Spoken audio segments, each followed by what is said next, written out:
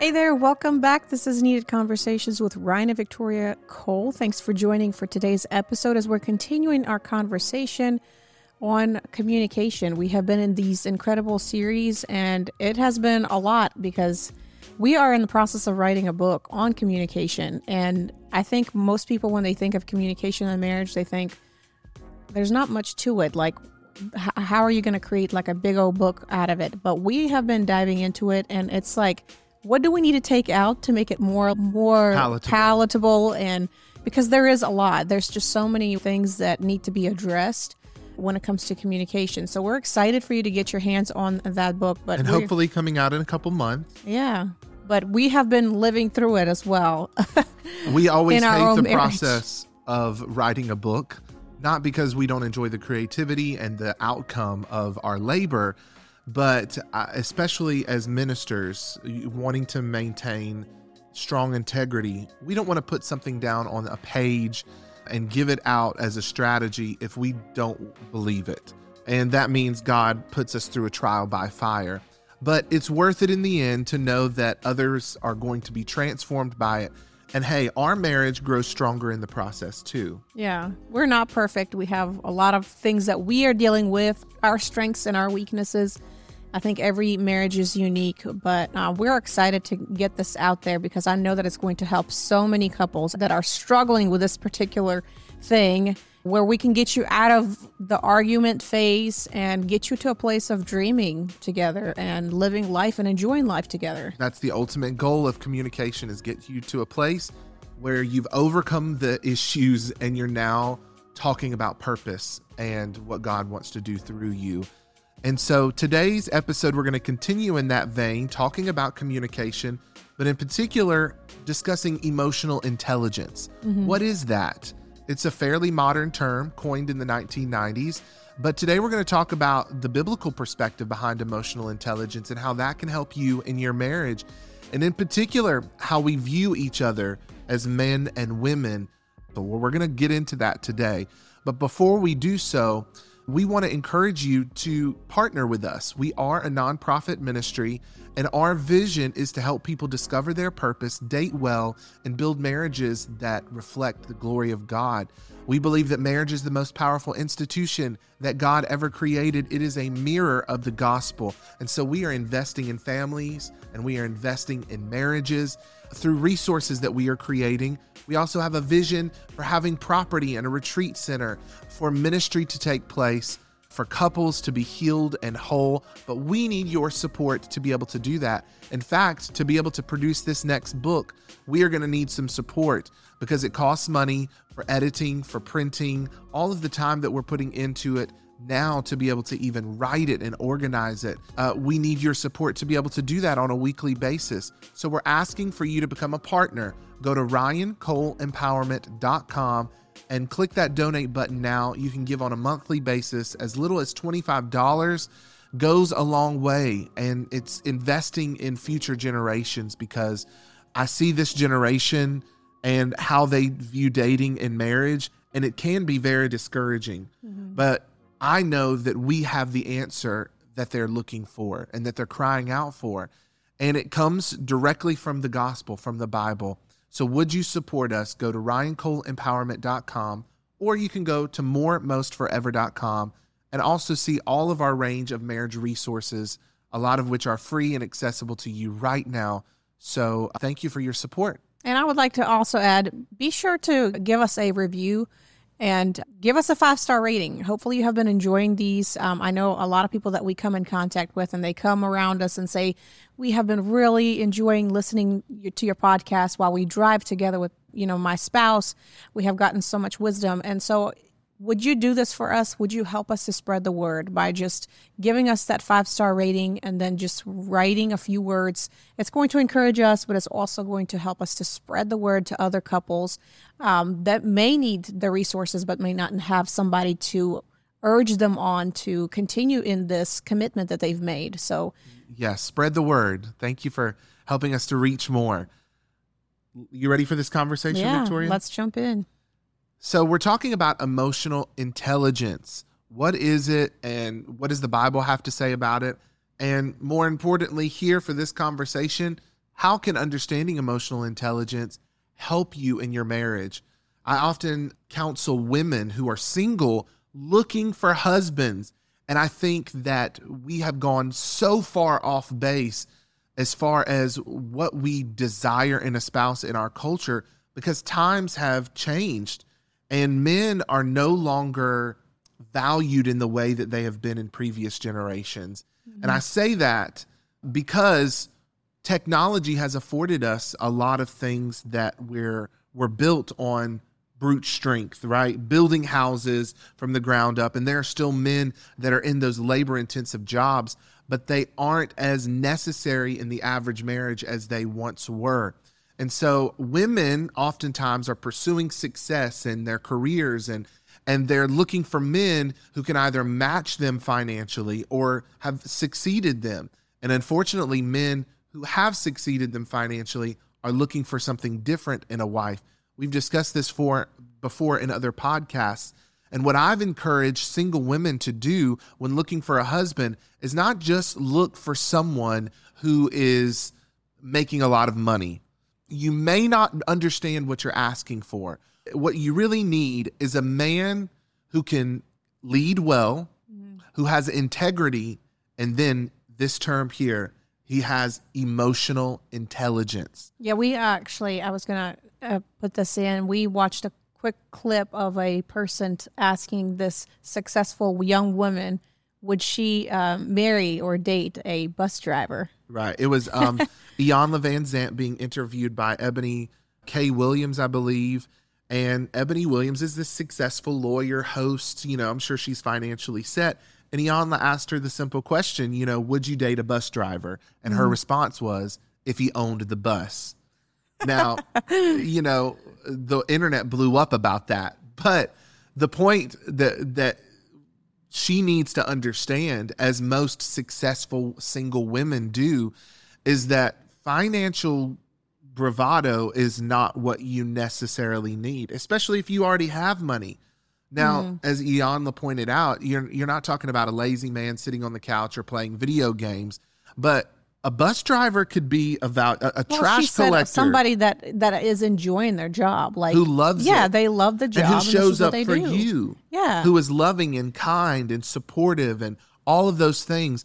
Your husband is going to be more than a paycheck, and you have to recognize that when he comes home, you're going to want to have a man who you're able to connect with, who you're friends with, who you will want to help raise kids with. I think of the vow that we say, for richer or for poor. Well, a lot of the females out there right now that are successful, it's for richer, but not for poor. Yeah, and I think that our idea of wealth is skewed. I don't want to get us too far off on this conversation, but I brought that up to say emotional intelligence is a strong characteristic for a man to have. Yeah, well, I said that because you could have a successful man and not have the emotional intelligence.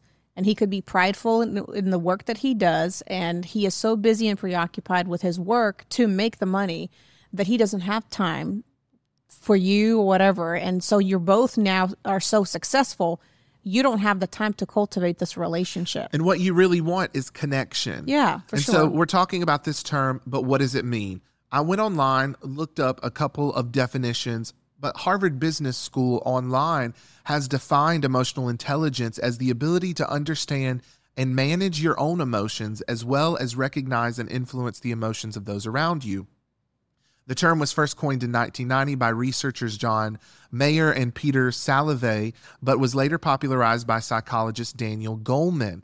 And so, as it relates to this discussion, emotional intelligence has to do with your ability to self-regulate, control your emotions, or rather channel them in the proper direction, and be able to empathize with the emotions of other people around you. I think the reason why this has become popular as a term is it's used in a lot of leadership teachings, especially those who are CEOs or in leadership positions within organizations. Those who are leading are the ones who are setting the tone for the culture of an organization. And the most successful CEOs that we have seen analyzed, 70% of them have a high emotional quotient. Like they are in tune with not only how their emotions affect others, but how to help fuel the right emotions within an organization that will lead to productivity and ultimately the mission of that organization being fulfilled. Mm-hmm. I think you ultimately don't come to the table in this defensive way. Like what I know, what I believe, what I feel is true, and whatever else is everybody feeling is not true. And pushing the agenda of that instead of as the emotional, intelligent person, they understand themselves, they understand where they are, but they also meet where that person is. And that's what makes a great leader is that you want to call somebody higher, but you also want to have empathy of where this person is. And maybe they have not had the exposure or just nobody has ever poured into them what is important and what can actually bring them higher. And that's what makes a great leader, somebody that's emotionally in tuned. And we're making a strong investment in our kids. Yeah. And both of our kids, we've discussed before, are vastly different, extroverted, introverted. But when it comes to our children, we are teaching them how to regulate their emotions and be aware of the emotions of those around them and how to channel those emotions in an appropriate manner.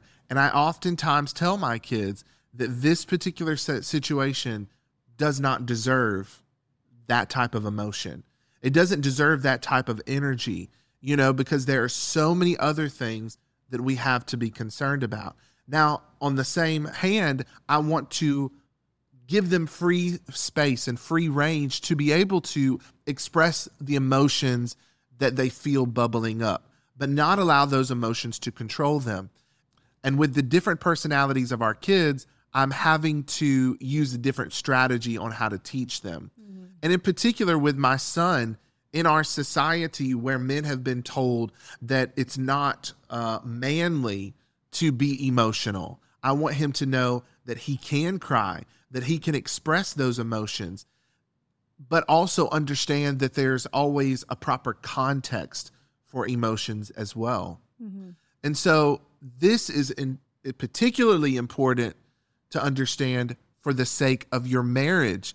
Emotional intelligence will play a significant role as it relates to improving intimacy, trust, and communication. For example, if you are able to identify and manage your own emotions, you are less likely to be reactive and can approach conflict in a more productive way. Mm-hmm. Similarly, if you can understand your spouse's emotions, you can respond in a more empathetic and supportive way. And as we've been discussing, that will help posture you as friends instead of enemies. Yes. We come to the table with swords ready to fight, with guns blazing, and we fail to realize that we are not enemies. We are on the same team fighting a common enemy, and that's Satan, who's seeking to divide that which God has joined together. And he wants to attack marriages. The enemy has got his claws in traditional marriages. And if you have a strong marriage, you better believe the devil is going to seek ways to subtly divide you. And you have to be aware of it. And you have to also understand that he's going to use you. In what ways have he allowed you to become emotionally reckless and divided you and your spouse because of it? That's what it means to have emotional intelligence in marriage. It means that you're able to control your emotions and recognize when they are productive and when they have become manipulative. Yeah, emotional intelligence is not in the Bible, like the terminology, but we do have the scriptures about the fruit of the Spirit, which is self-control. That's one of the fruits of the Spirit, is us taking control of ourselves, is dying to ourselves daily, picking up our cross and following Jesus. That's what Jesus has exemplified for us. And this is something that we have to do for ourselves. We have to analyze ourselves, what we need to do, and allow God to do the work in us. And also, sometimes we need to close our mouth and we need to be more empathetic to what somebody else is going through, because that's what Jesus did. I mean, like, if we think about how he met every person where they are, his disciples, like their personalities and the way they responded to certain things. He met them right there and he called them higher. And that kind of leadership, it's easy to submit to. And so this is what marriage truly is. It's about serving one another. And in serving one another means that you are carrying yourself with self-control. You don't just allow yourself to be angry or to be resentful or unforgiving, but you lean into the process. I mean, it's not going to be easy. It's not going to be easy to address those emotional issues that you may be struggling with or trauma, but you both have to have the empathy towards one another to understand where you are and where you're going. Yeah, Jesus was a human just like we are. Yeah. The Bible says that he felt all of the things that we feel as human beings because he, even though he was fully God, he became fully man too. That's the power of the cross and the resurrection, is that Jesus experienced all the temptations that you and I do. And he experienced a full range of emotions from love. He experienced anger. Jesus wept. It's the shortest verse in the Bible, but he stood before that grave of Lazarus, that tomb, and he wept for his friend. Jesus understood that emotions were important. Yeah. He experienced betrayal, right? He understood that emotions were important, but he knew how to channel them and when was the right moment to express them. I think that it was pivotal in unlocking compassion within him when he allowed himself to weep in front of the tomb of Lazarus, that it brought forth this virtue. In the same way, when Jesus was in the garden and he was sweating profusely and he had this high level of anxiety where the sweat turned to blood, Jesus channeled those emotions. Instead of giving up on his assignment, he turned and said, "Thy will be done." Jesus expressed anger. Jesus walked into the temple and overthrew the tables, and it was a prophetic, it was at the right time. He could have been angry about so many things, and at times he did rebuke his disciples, but we never saw him display the type of anger that he did in throwing over those tables and breaking out a whip and slapping people with it. And it was because it was an important moment in the unfolding of the timeline leading up to the crucifixion, and it had to do with what had become of the house of God. It had become a den of thieves when it was supposed to be a house of prayer. And Jesus funneled that anger in a productive way. We've got to learn how to do the same thing. And the word emotional intelligence, or the phrase, is a modern psychological concept, but there's a lot of guidance in the Bible that helps us regarding this idea of emotional intelligence. The Bible encourages us to be aware of our emotions and thoughts. In fact, Proverbs 4:23 says, "Above all else, guard your heart, for everything you do flows from it." That means your soul and the subconscious mind, which is the heart, the second compartment of your mind, it's a powerful force for shaping the world around you. Out of that place flow the issues of life. Out of it flow everything that you do. The environment of your home is impacted by what flows out of your heart. So you've got to guard it. You've got to channel those emotions and be aware of how your emotions are affecting the world around you. Yeah, and this is why we talk about prayer being so important, because prayer postures you before God, and he allows the places of hurt to be healed so that you don't walk out your emotions in a toxic way in this world.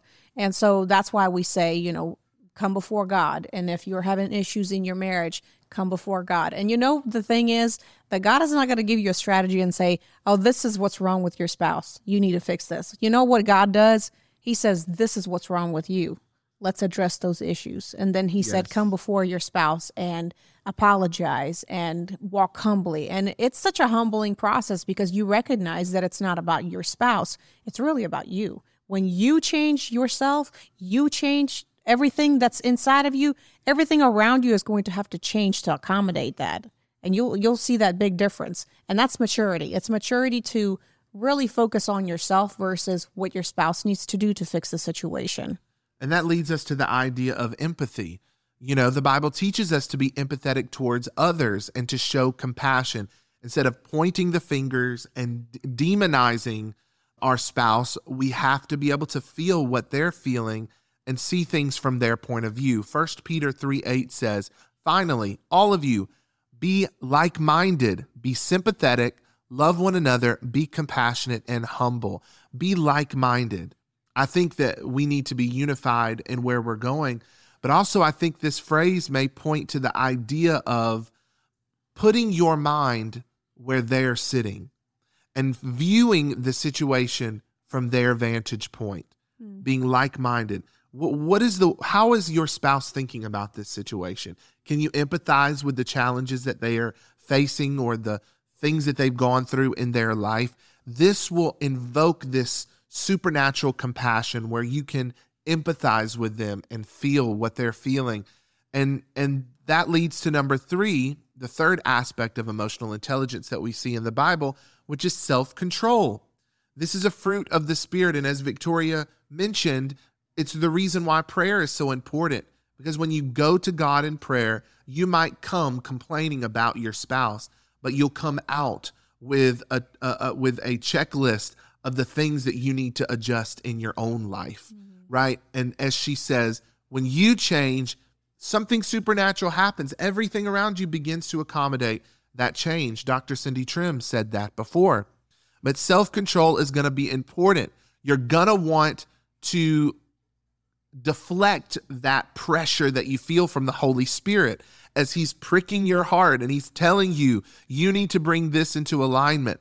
But you're going to have to be disciplined enough to be able to hold your tongue when you want to criticize your spouse, when you're trying to be argumentative or manipulative because you feel like they deserve it. You have to be self-controlled and regulate those emotions. That's a fruit of the Spirit.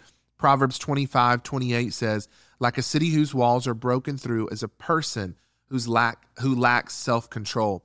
We think that we're in control because we might have momentary power by using these toxic weapons like, cursing our spouse or calling them names or screaming at them. Like we might have that power in that moment, but in the overall scheme of things, we've just relinquished our power to the enemy. And words are powerful. Words hold weight. And we've talked a lot about walking in integrity, and that means being integrated. So whatever is on the inside of you, like we talked about the heart, it's going to come out. So what is the language that you're speaking in your mind? What is the things that you're saying about your spouse? And they will eventually actually come out. And I believe this is why people that resort to name calling and cursing their spouse, I believe it's because there's a root issue and they have unforgiveness and bitterness towards their spouse. So they keep circulating those thoughts in their mind until it seeps into their heart and it takes root. And out of that heart flow the issues of life. And that's exactly what's going to happen. It's going to come out of your mouth. And you'll be even surprised sometimes the things that will come out of your mouth, and you'll start believing it. And the more you'll start believing it, you're going to continue to confess it. And guess what? Even if it's not really true or a reality, it's actually going to become that because you're speaking that over your spouse. And that's how powerful words are. So you have to self-regulate. You have to be intentional in what it is that you're saying, but also what is the internal dialogue that you keep replaying in your mind. That's the lack of self-awareness. Yeah. Is that the enemy has deceived you into thinking that it's all about them and it's not about you. And if we're to be honest with ourselves, we have a part to play in the breakdown of this marriage as well. Yeah. Which leads to the fourth aspect of biblical emotional intelligence, which is forgiveness. Mm-hmm. This has to be your anchor. The Bible teaches us to forgive others and to let go of anger and bitterness. Colossians 3:13 says, "Bear with each other and forgive one another. If any of you has a grievance against someone, forgive as the Lord forgave you." We could do a whole episode, and we have before, on forgiveness and why you need to forgive. It's important for your salvation. It's important to release you from the stronghold that you've imposed upon yourself, thinking that you're holding that person hostage when in fact you're holding yourself hostage. But forgiveness is the anchor for a healthy relationship. If you're not able to forgive your spouse, how are you going to be able to move forward with them? But if you want hope to arise, that begins with letting your spouse go, forgiving them. Mm-hmm. I know that we've talked a lot today about emotional intelligence. Well, this is such a heavy topic, emotional intelligence. For some of you, it might be a brand new topic. We're going to continue this conversation next week. And in particular, we're going to talk about the misconceptions that men and women have about each other and how they, as genders, approach emotional intelligence. Like, how do we approach communication as men and women, and how have we demonized one another? In particular, next week, we are going to talk about that scripture that describes women as being a weaker vessel. What does that really mean? And have we misunderstood it? Make sure you join us next week as we continue this conversation, and also support this ministry, right? Yes, we would love for you guys to partner with us so that we can continue creating this content. I know it's going to bless you, but also bless others. This is good soil. So be sure to partner with us by going to moremostforever.com. You can give a one-time gift or a monthly donation. Anything would be appreciated.